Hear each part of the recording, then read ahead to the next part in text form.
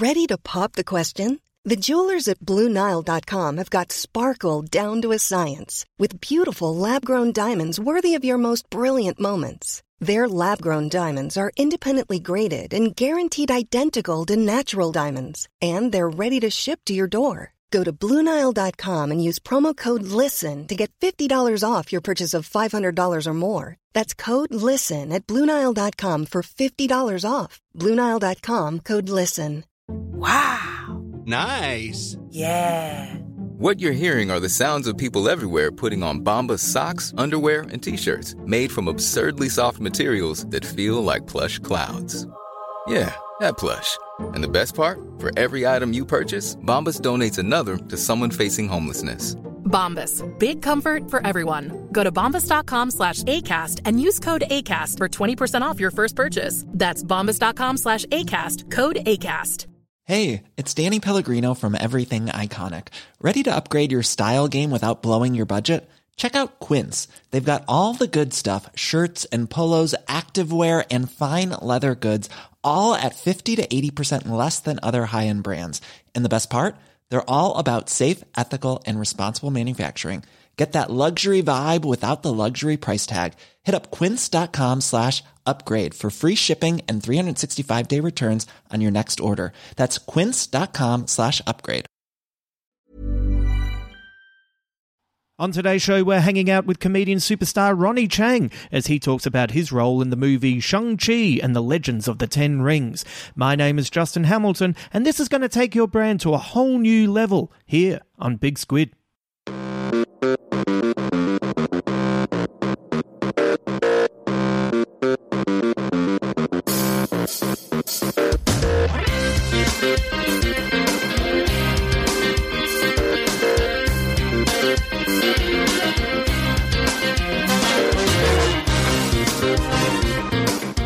Welcome to today's podcast where I catch up with the wonderful Ronny Chieng and talk about his role in the new Marvel movie, but also a little bit about his career and what he's learned along the way.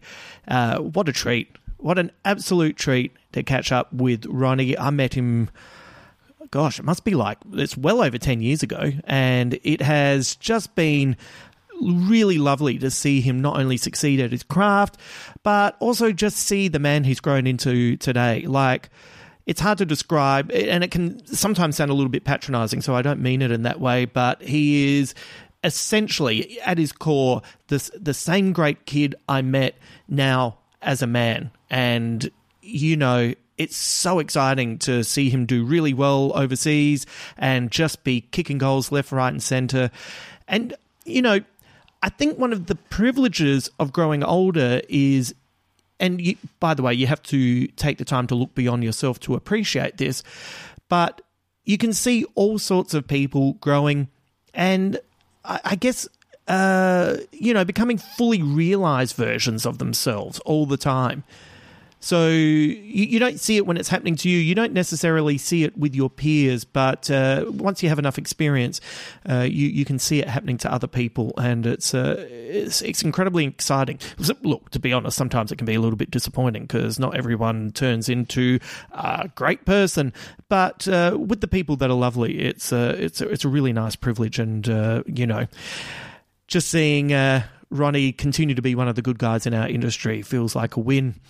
Before we bring Ronny in, a few quick things for you to keep in mind. This podcast you're listening to doesn't contain spoilers for Shang-Chi. We will talk about some of the actors in the movie. We may talk about a scene or two, but you don't have to worry. They're from early in the movie, so it doesn't give anything away. If you don't want to even know that stuff, then maybe tread carefully or wait until you've seen the movie, but it is spoiler-free, so you'll be fine. Tomorrow, I'll release a new podcast with Alexi Toliopoulos.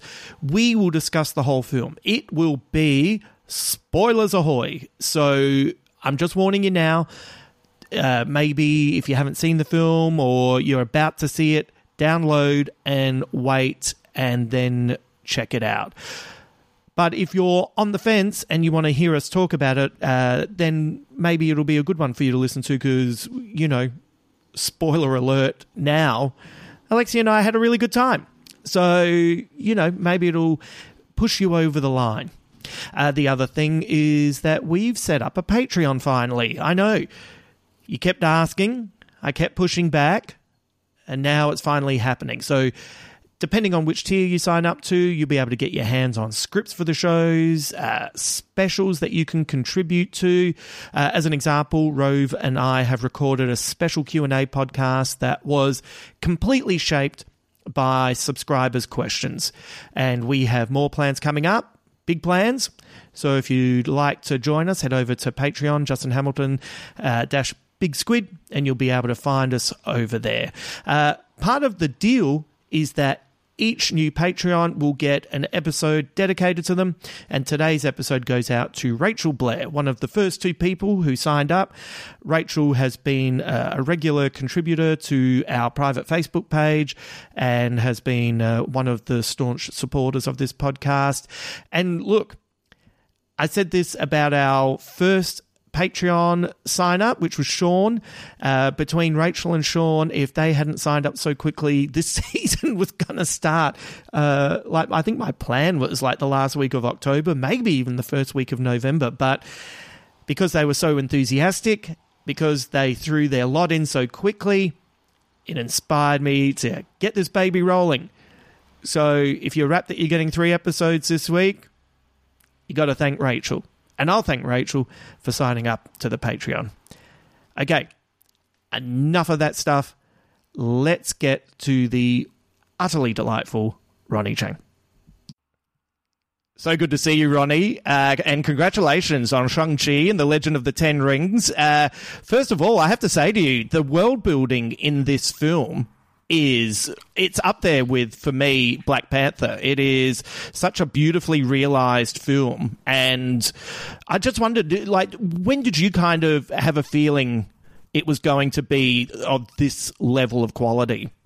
Thank you, and thanks for watching it. Thanks for having me on, and really good to see you again. I haven't seen you so long. It's very awkward for me to talk about how good it is because it comes off as a little bit conceited. So I'll try to keep it more objective. I'm glad you really liked it. I'm glad you thought the world building was cool. I think with this kind of goes, what the question you just asked me goes into show business and storytelling. A part of the industry, which is that when you're part of a bigger project, it's very hard to know how it will turn out. Because most normal humans don't understand the number of things that have to go right for something to be good. You need a good script, you need good actors, you need good director, you need good production designer, crew, stunt people, you need good editors. You need to in the post production, and then let's say, not to mention the rest of the crew, right? That I'm not naming, and then and good producers who know how to make good decisions. So all those things need to fall into place, and then even if all those things fall into place, the marketing needs to be good. Right. If the marketing doesn't come through, the whole thing kind of it no one watches it, and then if you're lucky, it becomes a cult classic that gains a following. If you're not lucky, it kind of gets buried in all the content we have these days, So to answer your question about when did you know, like you never really know, right? You just get a feeling on set. You get a feeling that, you're part of something really special. Sometimes you catch some of what you just shot. You get to see some of it. You're like, oh man, that looks really cool, or you see some magic on the day. Whether you're lucky to be part of the magic or maybe you saw someone else doing the magic, you feel magic on the day, you're like, oh, that's cool. But until, you never know how it's going to be received. You never know how it's going to be put together, especially me, I'm just a small role in it, right? So I don't have nearly the scope of, like, let's say, Kevin Feige, who's seeing movies and everything. So, to answer your question, you never really know. You just get hints. You get hints from the script. You get hints from the people you're working with. Right, you see the magic on the day, So I'm guessing it's the when you're watching it for the first time and the final after credit scene ends, you go, "Yep, that was great." I mean, me, of course, me. I was excited to be part of it, and to be honest, the first time I saw it was at the premiere. I didn't see I didn't see anything much. I did some ADR, which is when you're in post-production and you have to basically record audio that they put into the movie. And so when I was doing ADR, I could see some of the scenes that I was in, but I never saw all of it or much. I didn't even see all my scenes, I didn't see the whole movie. So the first time I saw it was in theaters and I was like, oh, this is cool. It's cool. It felt exciting. I felt elated. Yeah, it was. And obviously I'm biased. So I, whatever. Like I was like, oh, I think it's cool. Everyone here seems to think it's cool. I hope other people also think it's cool. And yeah. Mate, it was the first time I'd been to the cinema in like about 3 months. And Alexia and I had a guy on who was kind of to our left and behind us who laughed at every line like it was the best moment of his life, and it was intoxicating because I've watched a lot of movies by myself for all these weeks, so to have someone, he's having a good time, Alexi's having a good time, that person's having a good time, I'm having a good time, what a nice experience. What a nice experience. And I honestly hope, like, even before the pandemic or even before Netflix, I think the cinema, I think we kind of took it for granted a bit. Yeah. Even before Netflix, we were like, movies, whatever. Let's watch at home. We can be in our underwear and eat whatever we want. And then I think kind of maybe it's like this hipster, nostalgic kind of post-modern reaction to all the streaming services. Is almost like, let's go back into cinemas. It's cool. It's like, it's so old school, like hip. And then when you're there, like, oh, this is actually fun with other people on a big screen and you're out of the house. And just like stand-up comedy, right? Like, I always feel like when people put something into it, they get more out of it as opposed to like just on demand. So when you put time and energy into it, meaning you leave the house and all that entails, parking and maybe a babysitter or whatever, and then you physically use your energy to enter a cinema and pay money, and you're sitting there and like you invest energy into it and you get more out of the experience, right? Because you're invested. Just like stand-up is like, that's why free tickets for stand-up is always like the death of comedy. Right. It's just that power dynamic just changes a bit, and it sounds like a trick, but it's part of the experience, right? So if you have a good movie, it's part of the experience. Maybe cinema's going to be the new vinyl record collector thing. I think so. Yeah. I think so. I'm up for that. One of the things that is great about the film is that it's really funny, but it's not funny like Guardians of the Galaxy. It's not funny like a Thor movie. It's not funny even quite like a normal Avengers film. There's something... It's a little bit gentler, and sometimes when you say gentle, that can be misconceived as a negative. But there's something very gentle about the comedy, but the comedy is consistent all the way through. Was that written on the page, or was that something that the actors brought in their performance, or maybe a bit of both? Yeah, a bit of both. I think it was definitely in the pages. I think comedy is a big part of the Marvel formula. I'm not even saying this as like an insider, just as a fan, just like you, watching all the Marvel movies, you're like, oh, they figured something out, right? They figured out some mixture of comedy in that equation makes it hit. And that's why I think Marvel is a brand that people trust, right? Because they have a track history of building these things. And even though they built so many superhero movies, I have to say that I honestly feel, not just because I have a small role in one, but every movie still feels pretty unique, and they have a backbone. So there's like a theme, right, for each movie. And so even though every movie kind of feels unique, I think I don't want to give away what the theme is for this movie, but it's something to do with family and displacement. And I think that what you're referring to in terms of the humor, I think it has to go back to the unique subject material in this, which is that this is kind of dealing with an immigrant superhero that's displaced in America. And so because of that, like, the style of comedy is actually, you can't do the same jokes that Captain America does. Right. Because the subject matter and where you're coming from as the characters are different. If you really want to get really nerdy and analyze the comedy, which is what this podcast I think is about. Absolutely, it is. It's just like on the Daily Show, like So one of the go-to moves in Daily Show correspondent comedy was always self-deprecation. Right. It was like self-deprecating. You know, Steve Carell was self-deprecating. Colbert would be self-deprecating. When I joined the show, we also would do self-deprecation. But like when you're like an Asian immigrant in America, the self-deprecation hits differently because it's almost like you're like playing to what white people think Asian people or Chinese people are on TV, which is like self-deprecatingly, you know, self-deprecatingly submissive, which you're technically doing the same self-deprecation that the white correspondents were doing, but it just hits differently. It says something else.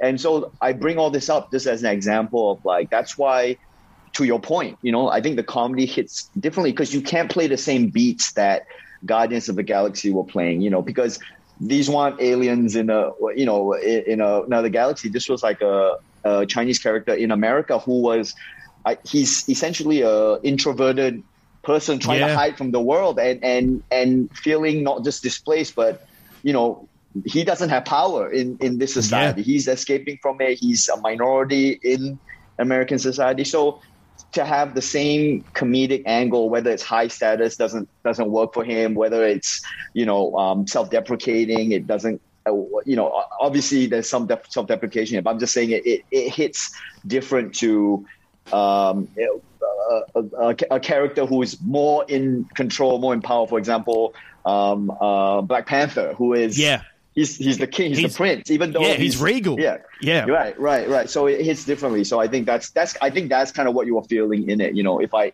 were to speak generally about it, which is tough for comedy to speak generally about. Things, But it's you know, even the first time you meet Shang-Chi, you know, like without giving anything away, from the first point where he kind of wakes up to where he goes in his job, and it's a really funny moment, but it's a real this is where this guy is. But also there's a contentment and like a peacefulness within the character in his everyday life with the people that he mixes with, you know, even when he's out to dinner and stuff like that. And Simu Liu, my God, like he's so damn likable. Like from the first scene, you're just like, what a dreamboat. I loved him. Yeah, he's great. And they cast like, you know, Awkwafina and Simu they've got serious comedy chops. Yeah. You know, they come from like Simu literally sitcom, and I've seen him live. Yeah, like he hosted a awards ceremony where he wrote his own jokes and he sang. Like he's got comedy chops, you know, and Awkwafina obviously have comedy chops, but far out. Awkwafina, like as Katie is, she is spectacular in the film. Yeah, but they played it. They didn't go max comedy, right? So it's interesting that they chose people with comedic chops to be in the main roles, and I think that goes back to what you're saying earlier about the gentleness of the comedy. It's just inherently there because these guys are, you know, they have it in their bones, you know. Yeah, and I love that there's not a kind of romantic interest, you know. I like that they're friends. It was just such a breath of fresh air. But there was still moments like when Katie sees Shang-Chi with his shirt off for the first time. There's still a moment where she goes, "What just happened?" yeah, it's pretty funny. And also Simu is like it's pretty funny how like he's just naturally as a person, he's ripped. Right. He's just a ripped, like like that. That's not the Marvel workout. If anything, that's like the Marvel workout didn't. I don't know if it did anything for him because it was. He was already ripped. Yeah, he's naturally just genetically looks like that. Must be a burden, right? Yeah, I know. I mean, take what you want. Take what you want from that. But he's just naturally ripped. Yeah. Had you ever read the Shang-Chi comic when you were younger? No, but I was aware of it, but I never read it. And I think that actually, I actually liked when they did it because, you know, a lot of these characters, we've heard their stories so many times. Like Spider-Man is like literally the legendary origin story, you know, even Captain America and Iron Man. So I genuinely like, oh man, they found an Asian character that has heritage there is heritage, right? So it's connected. It's not just they didn't just pull it out of their butts to make an Asian character. Like it's got heritage, but you can put anything you want into that character, right? You can literally, because it's so open to interpretation, because there's no, it's not in pop culture, so you don't have the burden of the canon on it. Yeah, but it also has a wonderful history as well. Like it's the Steve Englehart, Jim Starlin stuff that started it off, and when Paul Gulacy comes on as an artist, it's some breathtaking stuff. But it was also one of the harder titles to find when I was younger. So being able to bring it to the big screen, as you said, and not be encumbered by someone coming up saying, nah, he couldn't do that because in issue 7, 1983. Not encumbered by the weight of the canon that, by the way, isn't it funny how as adults now, when we read comics, we're like, oh, every 20 years they have to literally just wipe out the canon with some massive universe changing event because there's just too much canon on everybody's shoulders that they can't write anymore.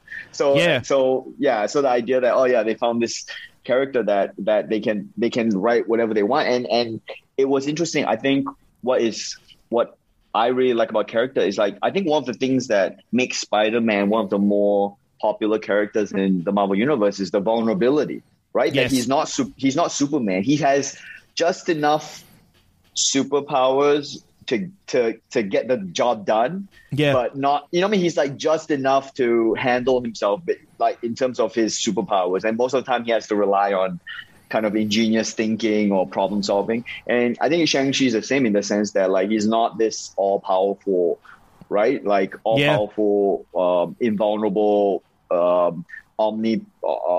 omnipotent, can fly around and whatever. He's essentially just a regular dude with some good training and some baggage too. He has a little bit of baggage. He's made some mistakes. The relationship with the sister is nicely complicated. And all the characters have really good arcs actually. But when you get to the end of the film, you understand how each character has ended up in each spot, and I think that's pretty extraordinary storytelling. I have to tell you my one moment of disappointment, and that is that you did not get a fight scene. And I reckon if the producers had seen how dogged you are at defense on the basketball court, I reckon they would have written one in. Is that? Did you push for one? Did you push for a moment of Dude, I wasn't down? pushing for anything. I was like, "Thank you so much for having me here. I'll do whatever you guys want, and I'll dye my hair orange." It's so good. But your entrance is great.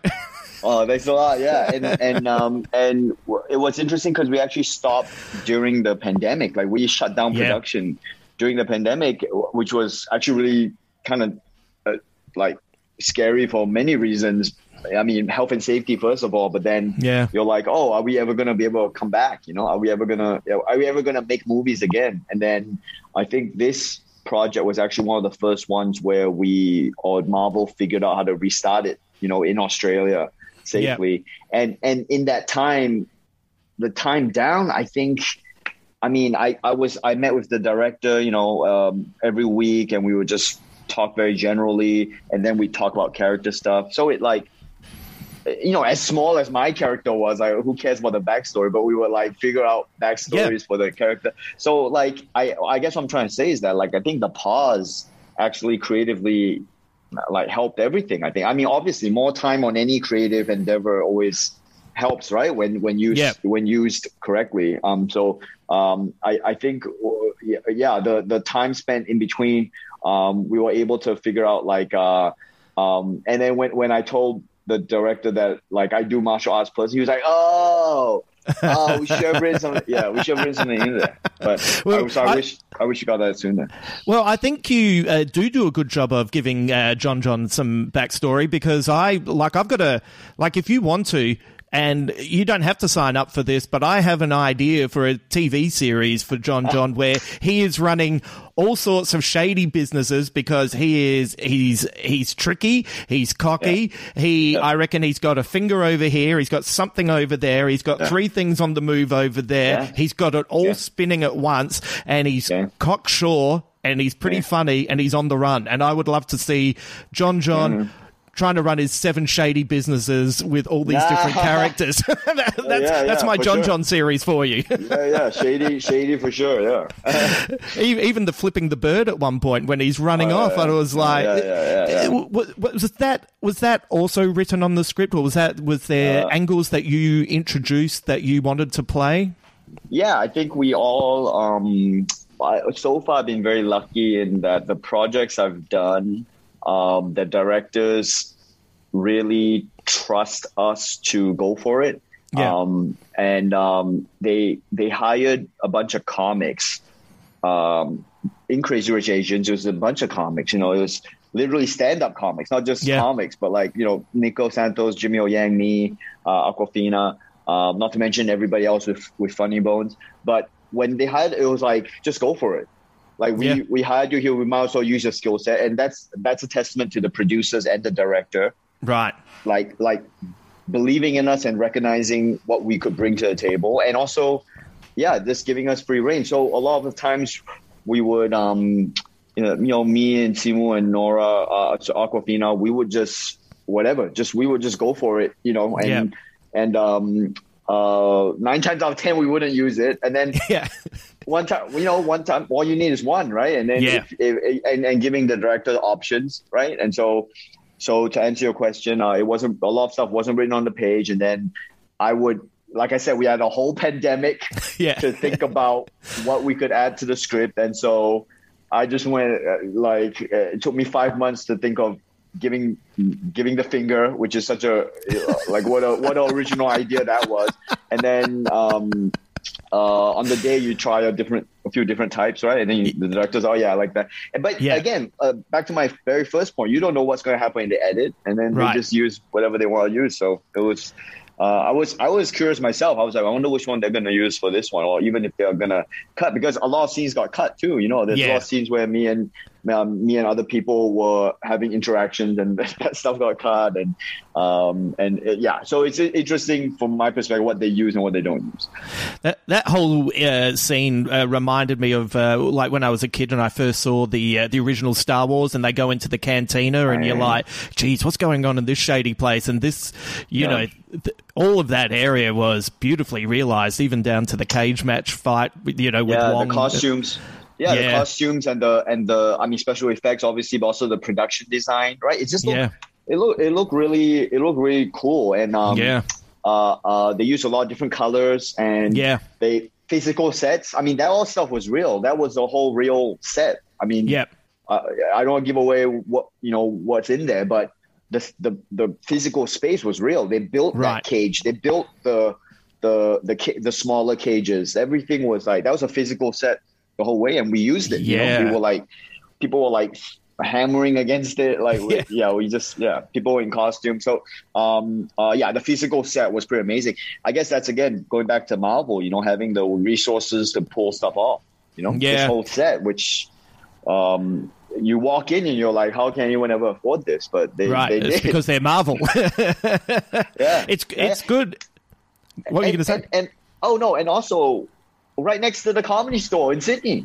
Right. So it was at the Fox Studios right next to the Comedy Store. So it's so weird. Life is weird, man. It goes full circle like that. Like you're suddenly, next thing you know, you're next to the Comedy Store, our old stomping grounds. Yeah. Performing every night, and then you'll just make a Marvel movie right next door. It's insane to think that your career's taken you 200 meters. It's great. No, for real. Just that 200 meters, and it's a Marvel movie. When were you booked? How early were you cast in the film before it came out? I wasn't that early. I think they they were definitely still finalizing the script, and they're figuring out characters. So I don't know how much I can talk about it, but I actually auditioned for another character that didn't even make the story. So then it became this character, a completely different character. So a lot of that, like putting my show business hat on, a lot of that is drafts change. Right? You can only imagine how much drafts can well, you don't have to imagine. Like, we know, like, drafts change, and then characters get written out or combined, or scenes change, and then also some of it is just they want to see you see what you can do with any character, and then they're like, oh, we like him, let's find something else for him or her, right? Yeah. So I wouldn't say I was that early on. It was definitely after the script was significantly, after quite a final version of the draft, I would say. Right. And talk about some heavy hitters in it as well. Like this movie, like Tony Leung, Michelle Yeoh, Ben Kingsley. It's like these aren't just stars. These are superstars, and I feel like the acting comes through. Like, there's the moment where Shang-Chi's dad meets his mum for the first time, and it's a beautifully choreographed fight scene. But as you're watching it, you don't know it at the time, but as you're watching it, you're like, holy shit, they're falling in love, and you can see it in their movements, but in the way they're acting all the way through it, and it's God, it's a masterclass, isn't it? Yeah, I mean, also Yuanhua is in it. There's a lot of people. People flew all the way to Australia and quarantined for 2 weeks just to just to be part of it. Yuanhua is a Hong Kong. Michelle Yeoh and Tony Leung, Hong Kong legends. Yuanhua is a Hong Kong movie legend. He's in Kung Fu Hustle. Oh, he's in it. That was no surprise. I mean, Ben Kingsley. Even the guy from Creed 2, Florian. Florian, who's a great guy, by the way. He and is he great? Yeah. Oh, he's such a cool guy. Like he actually is also he was like a amateur boxer with a significant number of fights. And he was going to go pro, and then he got Creed 2. And he was, where in the world are you going to find someone who is that big, that looks that muscular, and also is actually a boxer, but also is an actor? Because he wasn't just a boxer, he was actually also acting at the time. Yeah. You know what I mean? So the casting was like, it's literally down to, there's like 3 people on the planet who could do this, and he was terrifying in Creed 2, because I love Michael B. Jordan. I've loved him since he was in The Wire, and I know it's only a movie, but when you're in the context of the film, you're like, well, he's in trouble, because that guy is massive. And he's nuts. But sweetest guy in real life, the nicest guy. And to your point, all these legends in the movie, which is huge, and also you're speaking about the choreography. I mean, that's also another legend, Brad Allen, Melbourne boy. Right. Brad Allen, who passed away. Yes. Oh, yes. It was dedicated to him. Yes. Yeah. The fight action director, Brad Allen, who, what a cool story, So this is a Melbourne boy who watched Jackie Chan movies and fell in love with the idea of martial arts, specifically in movies. So he watched Jackie Chan Hong Kong movies, white Melbourne guy, and was like, I want to do that. So he goes to China to learn and train in Wushu and all these other different martial arts, and specifically for to get into movies for stunt work.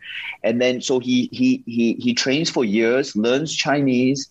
I can't remember how long he trained for. It must have been at least 10 years or so. And then he goes back to Melbourne one day, or he gets hired on the set of Mr. Nice Guy. Jackie Chan is shooting in Melbourne, Australia. And the story goes, Jackie not happy with the stunt guys on the set. And then Brad Allen is like, hey, I can, in Chinese, Brad Allen goes like, hey, I think I can do what you're asking me to do. And then he does it. And Jackie Chan's like blown away, like, you're amazing. You can speak Chinese. You're in. And Jackie Chan like handpicked, and mentored Brad Allen, who went on to become, like, you can see him in this other movie fight scene he does. It's a legendary fight scene he does with Jackie, where he does so many kicks. He jumps and does so many kicks that it looks like it's wild work. Yes, I've seen that. So everyone, if you're listening to this and you get nothing out of me talking, go Google Brad Allen's, Google Brad Allen's highlight reel. It's unbelievable, and it's what an inspiring story. And what's even more inspiring by that is that Brad Allen actually mentored other people. So he would find. So my friend Young. He's a Canadian Chinese guy who was brought on to Shang-Chi. He also worked on Kingsman. Right. And brought on Chris Owen, this African-American guy. So Brad Allen would find these guys and do for them what Jackie did for him. Yes. You know what I mean? And bring on this next generation. And the how inspiring Brad Allen is only matched by the tragedy of his passing because Brad Allen is the link between old school Hong Kong and the modern cinema. Right. And we lost that link forever because the guys who were Brad Allen's seniors who taught him, they're not as active anymore because they're just older, and they're still around, but they're not as active. So Brad Allen was the one who had the perfect mixture of experience, skill, and youth. He wasn't a young guy, but he was relatively young, and he was mentoring other people. Yeah, his passing is a real tragedy, and all the martial art work you see in Shang-Chi is, it's just it's a glimpse of someone who's at the peak of action designing. He's like he knows, he sees the Matrix, he sees how to do it, it's such a shame, it's such a shame. Melbourne boy as well. Yeah, Australian boy. It's so important to, as you get older, my theory is that as you get older, you've got to teach young people and show them how to make things, and you've got to let young people show you where the world is at so you evolve along with them. And having that link broken is, not just a tragedy for the passing of the man, but for that channel of intellect and history as well. And that art form, that whole, and it's really, they really pioneered a new, they took they learned their lessons from the Jackie Chan stunt team, and they were kind of like, they invented this idea of action directing, in Western cinema, the idea that you would get someone in not just a fight choreographer, but like design, not just the fight, but the camera angles to film it, you know what I mean? And like, so it really come up with the entire concept of how to shoot this fight scene, and it's a real shame. Yeah, it's a real shame. I'm looking forward to seeing how they incorporate this movie into the whatever they're doing next with Phase 4. I'm starting to have a theory on where they're going after seeing Black Widow and seeing where Eternals looks like it might be going, and it's funny, isn't it? You see these movies now, you enjoy it, and you go, I want to see a sequel, but I also want to see how they're going to interact with other people now. I want to see what the new dynamic is going to be, and it's a hard thing to talk about with you because it's like I don't know what I know Marvel is really secretive. First right? of all, I don't know anything, and also I'm more scared of Marvel security than the government. So those guys were like on us every day. Like, Marvel security is no joke. The sweetest people, but man, they were like, they were on it. Marvel's on it in terms of security. But also, what I really get out of this whole Phase 4 thing is like again, like, it's why Marvel is such a great company to work for. Not just they have a track record and they're great to work with creatively, and they have the resources and the will to take risks and do stuff, but like, they move on. You know what I mean? They're like, we need to tell the next story. We've done that. We need to tell the next story. In the hands of lesser minds, it would be Iron Man 8. Yes. You know what I mean? Like, we would be seeing that again. But they know like, it's the Seinfeld thing, right? Leave people wanting more. Let them want more, and then we move on to the next thing, and it's very stand-up comedy, we don't like to, as stand-up comics, you don't like to beat it to death, right? We're like, boom, and then I'm done. Bit, and then great bit. We're not gonna break down the bit. We're not gonna turn the bit into a sketch. It's like, great bit. You like that bit? Okay, watch that bit again, maybe. But we are, we're like on to the next thing. We're on to the best bit is always ahead, right? The best bit. That's how Daniel Towns saying. Sydney's own Daniel Towns told me, your best joke is ahead of you. And I think that's what I really appreciate with working with Marvel as well, is that for them, their best stories are ahead of them. You know, they don't milk it to death. You know, they go like, let's go to the next one. I've got 2 more questions I want to ask you. I don't want to hold you for too long because I checked the New York Times and went, oh, that's late. So you know, but I'm curious with your stand up. What do you think's been the most interesting skill that you've developed since you've been in America? Is there anything that kind of stands out? Has there been something that you've learned and that you apply? Yeah, I think if I do say so myself, I think I've gotten better at stuff in general. I think, man, it's so hard to put into words. I think that like when I moved to America, I was exactly 30 years old, and I could feel myself like I could feel myself doing. I was 30 years old and I was kind of maturing as a person, but also as a comic. And I had that, I'm not sure if you had this moment, I'm sure you did, but like that thing where you're 30 years old and you feel like you're already turning into a different person, but you're still doing 25-year-old bits. Right. Yep. Right. So your self-expression in our case, the stand-up comedy wasn't matching where we were going as people and creatively. And so I definitely felt that when I was 30 of like, you know, I need to, if I can push through this, I'll come out the other side like a better comic. But, you know, it's the black tunnel, right? Like, no, you don't know when you're going to push through it, if you'll push through it.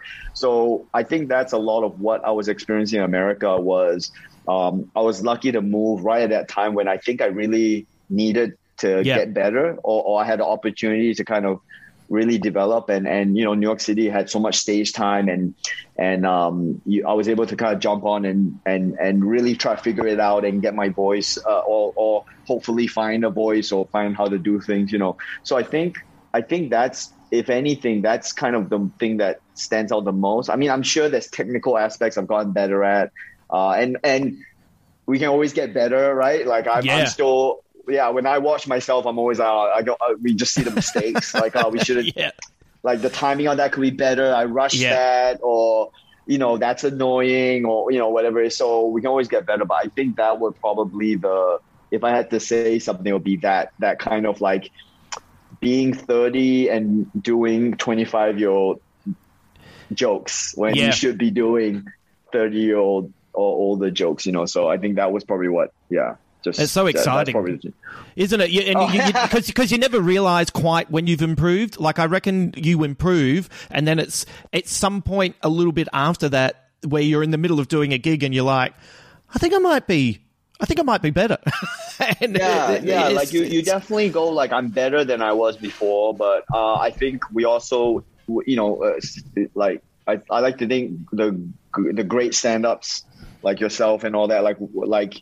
No one really rests on their laurels. They just keep iterating. Yeah. Right. So it's almost like, of course I'm better than I was when I started. God damn, if I wasn't, then what a waste of everyone's time. But but you're also like, oh yeah, I just need to get better. I just need to, you know, I don't know if that feeling ever stops. You know, I don't have enough perspective on a career. I've only been doing it like 12 years. So but just in that 12 years, I'm just like, oh yeah, that, like, I think I've gotten a little bit better from there. Like, undoubtedly, we can still get better. I'm just saying, like, in that 12-year span, it's like, oh yeah, and sometimes you go watch not just your earlier bits, which is obviously cringeworthy. I see yourself as a younger comic, but you go back to older ideas, and I don't know if you've ever done this, where you're like, there's old ideas that maybe you never published publicly, and you're like, oh, there's something funny there, but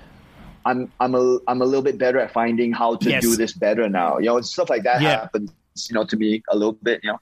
Yeah, I like going back and finding an old thing, and structurally it's good, but you're just better, so you can kind of rework it. I'm always...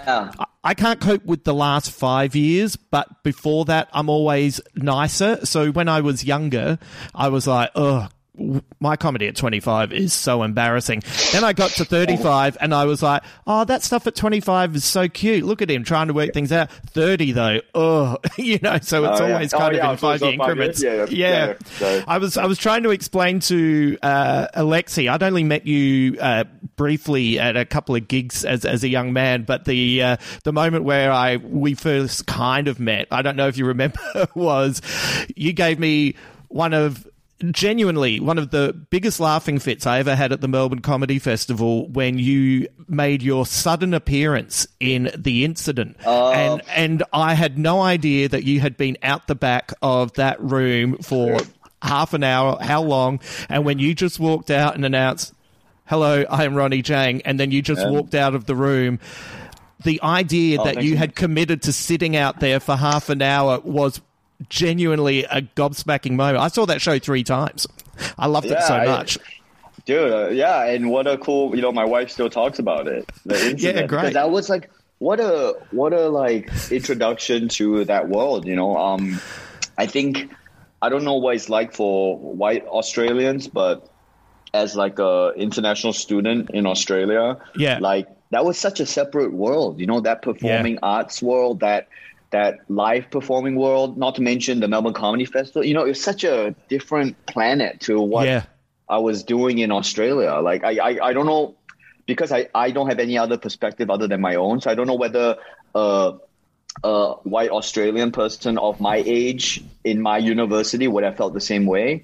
But for me, it was like, this is such a different world. Like, live performing, it's not about money. It was just a cool thing to do. These 2 experienced performers asking you to do it, sincerely asking as well. They want like condescendingly, like, come and do this stupid, idea. It's like, hey, we would really love it if you did it, and they were super welcoming to me. And that whole thing was crazy. And it kind of started my relationship and love affair with not just live performing, but with the Melbourne Comedy Festival. Yeah. That whole thing became like this is what a cool family. And then you with a comedy festival, it's like, it's amazing. And then you're like, oh, this is what it is. And then you're like, oh, this is what it is actually amazing. It's just, like you just need a bit of perspective on it, right? Like, you never know.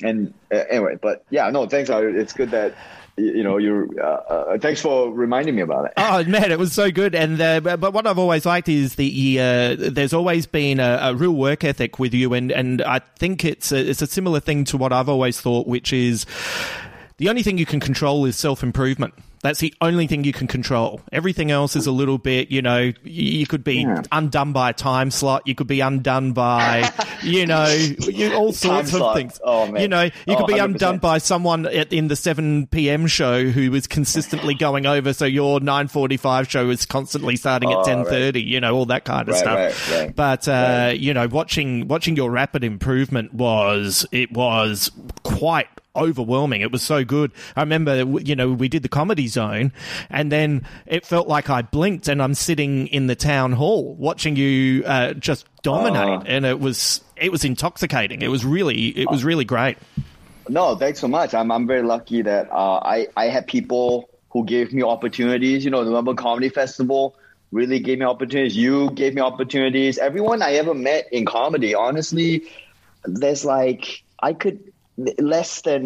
maybe 1 or 2 people who are like less than friendly, but every other person I ever met in Australian comedy was the best, the most encouraging, supportive, gave advice, and nothing, like, just encouraging to me. And I'm lucky that they gave me the chances I did. And every time someone gave me a chance, I always tried to make the most of it, right? Just to not let them down, and not to be like, oh, he got the chance because he's this Asian guy, and so you know what I mean? Like, you get it, and then you just suck, and then it's like, then it hurts all Asian people, and also it makes you look like an asshole because it's like, oh, you only got it because you're Asian. So every time someone gave me a chance, I was like, I gotta over deliver. I have to over deliver. And Australia, everyone was always super cool. The fact that I always felt in Australia, people were always very encouraging, and people were like, I always said, like, people always felt like at worst envious but not jealous. Right. It was always like, oh man, that's cool. I wish I could do something like that. I never felt like anyone who was like, that's cool, I wish I got that instead of that guy. You know, like generally speaking, I think it was very, I don't know. It was very positive in Australia. I mean, I'm also lucky. Like I realized I had a very charmed, like time in Australian comedy. Right. Like again, people would give me chances, and everyone was very nice, and also. You know, we're all unique, but because I was one of the only Asian voices, it's very hard for someone to replace me. It was like if you needed an Asian person, it was just me. So I realized I have a very charm perspective on it. But yeah, I never. But you worked hard as well. Like you had opportunities and you worked hard, and also do not underestimate how impeccable your manners are. Like it's like your parents must be wrapped. Your manners are so good to the extent that now, like, sometimes you post something on Instagram and like there'll be something like I'll take a screenshot of it and I will just send it to like Will or Limo, just going, "Fuck, Ronnie's working in with The Rock," like, and it's a real joy. There's no sense of anything other than, "Fuck, nice one, Ronnie. It's awesome." No, yeah, because they're cool, and you know what it is. It's like no one can. Like we can't. Alan Havey at The Cellar put it the best. He said, like, with stand-up comedy, like, we're all in it for ourselves, but we're all in it together. Yes. And it's like you can't. No matter how good you are, you're going to work with other people at some point. Even in this solo sport of stand-up comedy, you're going to work with other people. Like how can you not be nice to your colleagues? Like, not even politically just to get ahead, but just as a, you know what I mean? Like, like as a human being, like, don't you? We're literally the only ones who can relate to this stupid nonsense. Right. Like, how can you not? It's like get along? It's like a baseball team, isn't it? It's like all baseball is kind of individual performances within a team concept, and it's fascinating.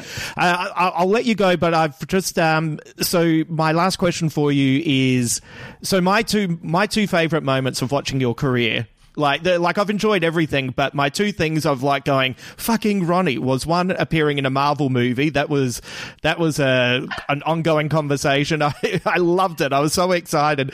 But the other one was seeing you sit courtside at the New York Knicks, and you're just sitting there watching the Knicks, and as an NBA fan, I was like, fuck, that is amazing. Is there anything that stands out to you where you're in the middle of it and you just look around and go, holy shit, what is happening? No. I mean, I've been pretty, I don't know. I've been very lucky, and there's some stuff where I'm like, oh man, this is super cool. But I never felt like I belong there, or like now I've made it. Like nothing. You know what I mean? Like the more I think, honestly, I've been lucky to get a lot of wins. Right. In my creative expression, I've had more wins that kept me going, and that kind of, kept me going. But I never felt like it was. The more wins I got, the only thing I realized more was that, like, the only thing that makes you happy is self-expression. Because you're never gonna be famous enough or have enough money or have enough connections or know enough famous people, but it's just the self-expression that is so much fun, right? The self-expression is fun, and all that helps is help you express yourself on more resources to express yourself, or on a better platform or whatever it is. So look, it's very easy for me to say that, because we're all making money from self-expression, right? We're able to make a living from it. So it's easy for us to be like, that doesn't matter. But honestly, it's like, it is self-expression, right? Because everything else is so fickle or shallow or can be taken from you or whatever. But the self-expression is much fun. So to answer your question, like, no, really, I think I've been lucky to get a few wins, and like when you're winning, I think I have a bit more perspective on it now. So I've learned to enjoy the moment a bit more. Yep. Like what I was saying earlier about like being part of a movie that is going well. Like I've been lucky to be in a few movies, but in specifically speaking, Crazy Rich Asians and Shang-Chi, which were both, very financially and culturally successful movies that were trying to do something for Asian culture. And I was a small role in both of them. So whatever, I'm not saying this for myself. I'm just saying like being able to be a small part of them. The first time around with Crazy Rich Asians, like I felt like I was in the moment. I felt like I was like, oh yeah, this is cool, but it was my first movie. So at that time, intellectually, I understood that this was rare and, live in the moment. And I think I did. I felt like I was living in the moment. And then 3 years later, doing Shang-Chi, it was like, oh, it actually is super rare to be part of you know what I mean? It's hard. Yeah. Like even we're not even talking about money, movie budget. It's rare to get a movie budget of that size. And then also for it to be that well received or for it to do well, right, culturally and financially, it's rare. And so the second, especially with the pandemic, I think the pandemic, like when it shut everything down, it really made, I don't know, it made me appreciate things a lot more. So this time around, it was very much like, we have to appreciate the moment.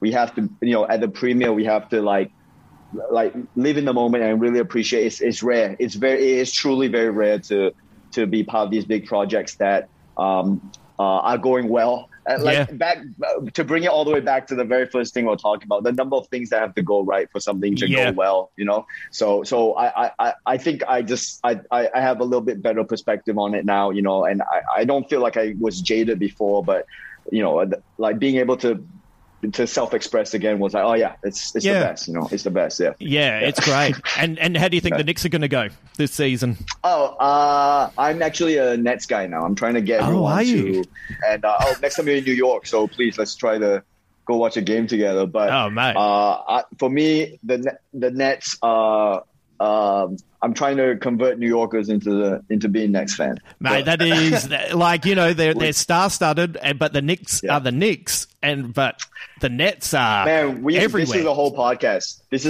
Yeah. If we want to go into it, we can. But I'm just saying, look in New York. Can we just support competency? Yes. For once, not just because they're a star-loaded team, but look at how they built themselves. The Nets. The Knicks haven't signed a rookie to a beyond a rookie deal for 20 years. Yeah. They haven't drafted a rookie which they've signed beyond a rookie contract for 2 decades. It's crazy. That's crazy. Those odds are crazy. You could flip a coin and have better odds than that. So I'm just saying support competency in New York. Yeah. Support competency. Support both. Yeah. Support both. Yeah. Support both. That's all I'm saying. Support both. And, Patty Mills is there now, so that's even more reason, right? Australian. Mate, it is so good to see you, and I hope you don't find this patronising, but I'm really proud of everything from the young man that I met to where you are now. It's super exciting, and I'm loving it. I can't wait to see what you do next. Yeah, thanks. Thanks again for all the support and encouragement when it was coming up. And really good to see you again too. Yeah, I'll take you up on those NBA tickets. Please, please.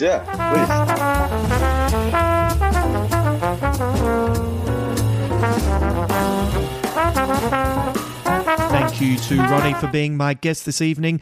I know I said it before, but it has just been so exciting watching his career, and I was rapt that he had time to join us today. Pretty cool, right?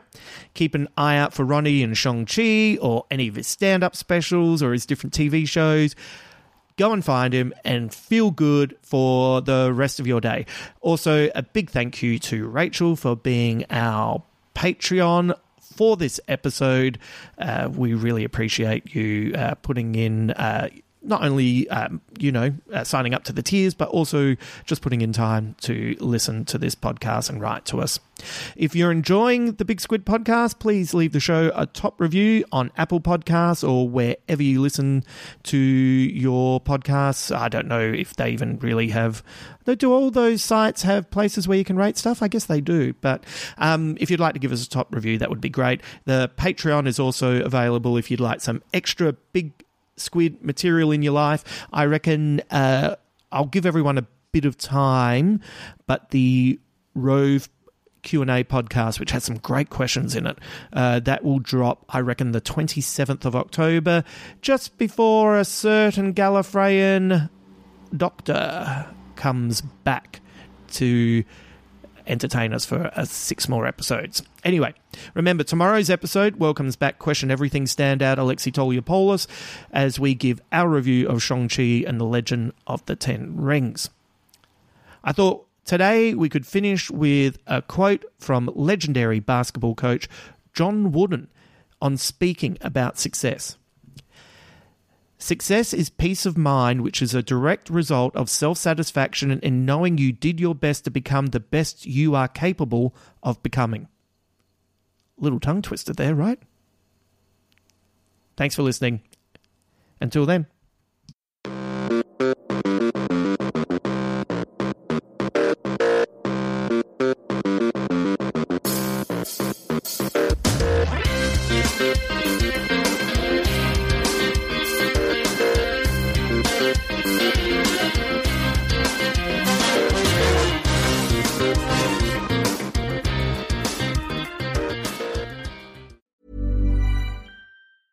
Normally, being a little extra might be a bit much, but not when it comes to healthcare. That's why United Healthcare's Health Protector Guard fixed indemnity insurance plans, underwritten by Golden Rule Insurance Company, supplement your primary plan so you manage out-of-pocket costs. Learn more at UH1.com. Hey, it's Paige DeSorbo from Giggly Squad. High quality fashion without the price tag. Say hello to Quince. I'm snagging high-end essentials like cozy cashmere sweaters, sleek leather jackets, fine jewelry, and so much more. With Quince being 50 to 80% less than similar brands. And they partner with factories that prioritize safe, ethical, and responsible manufacturing. I love that. Luxury quality within reach. Go to quince.com/style to get free shipping and 365-day returns on your next order. Quince.com/style.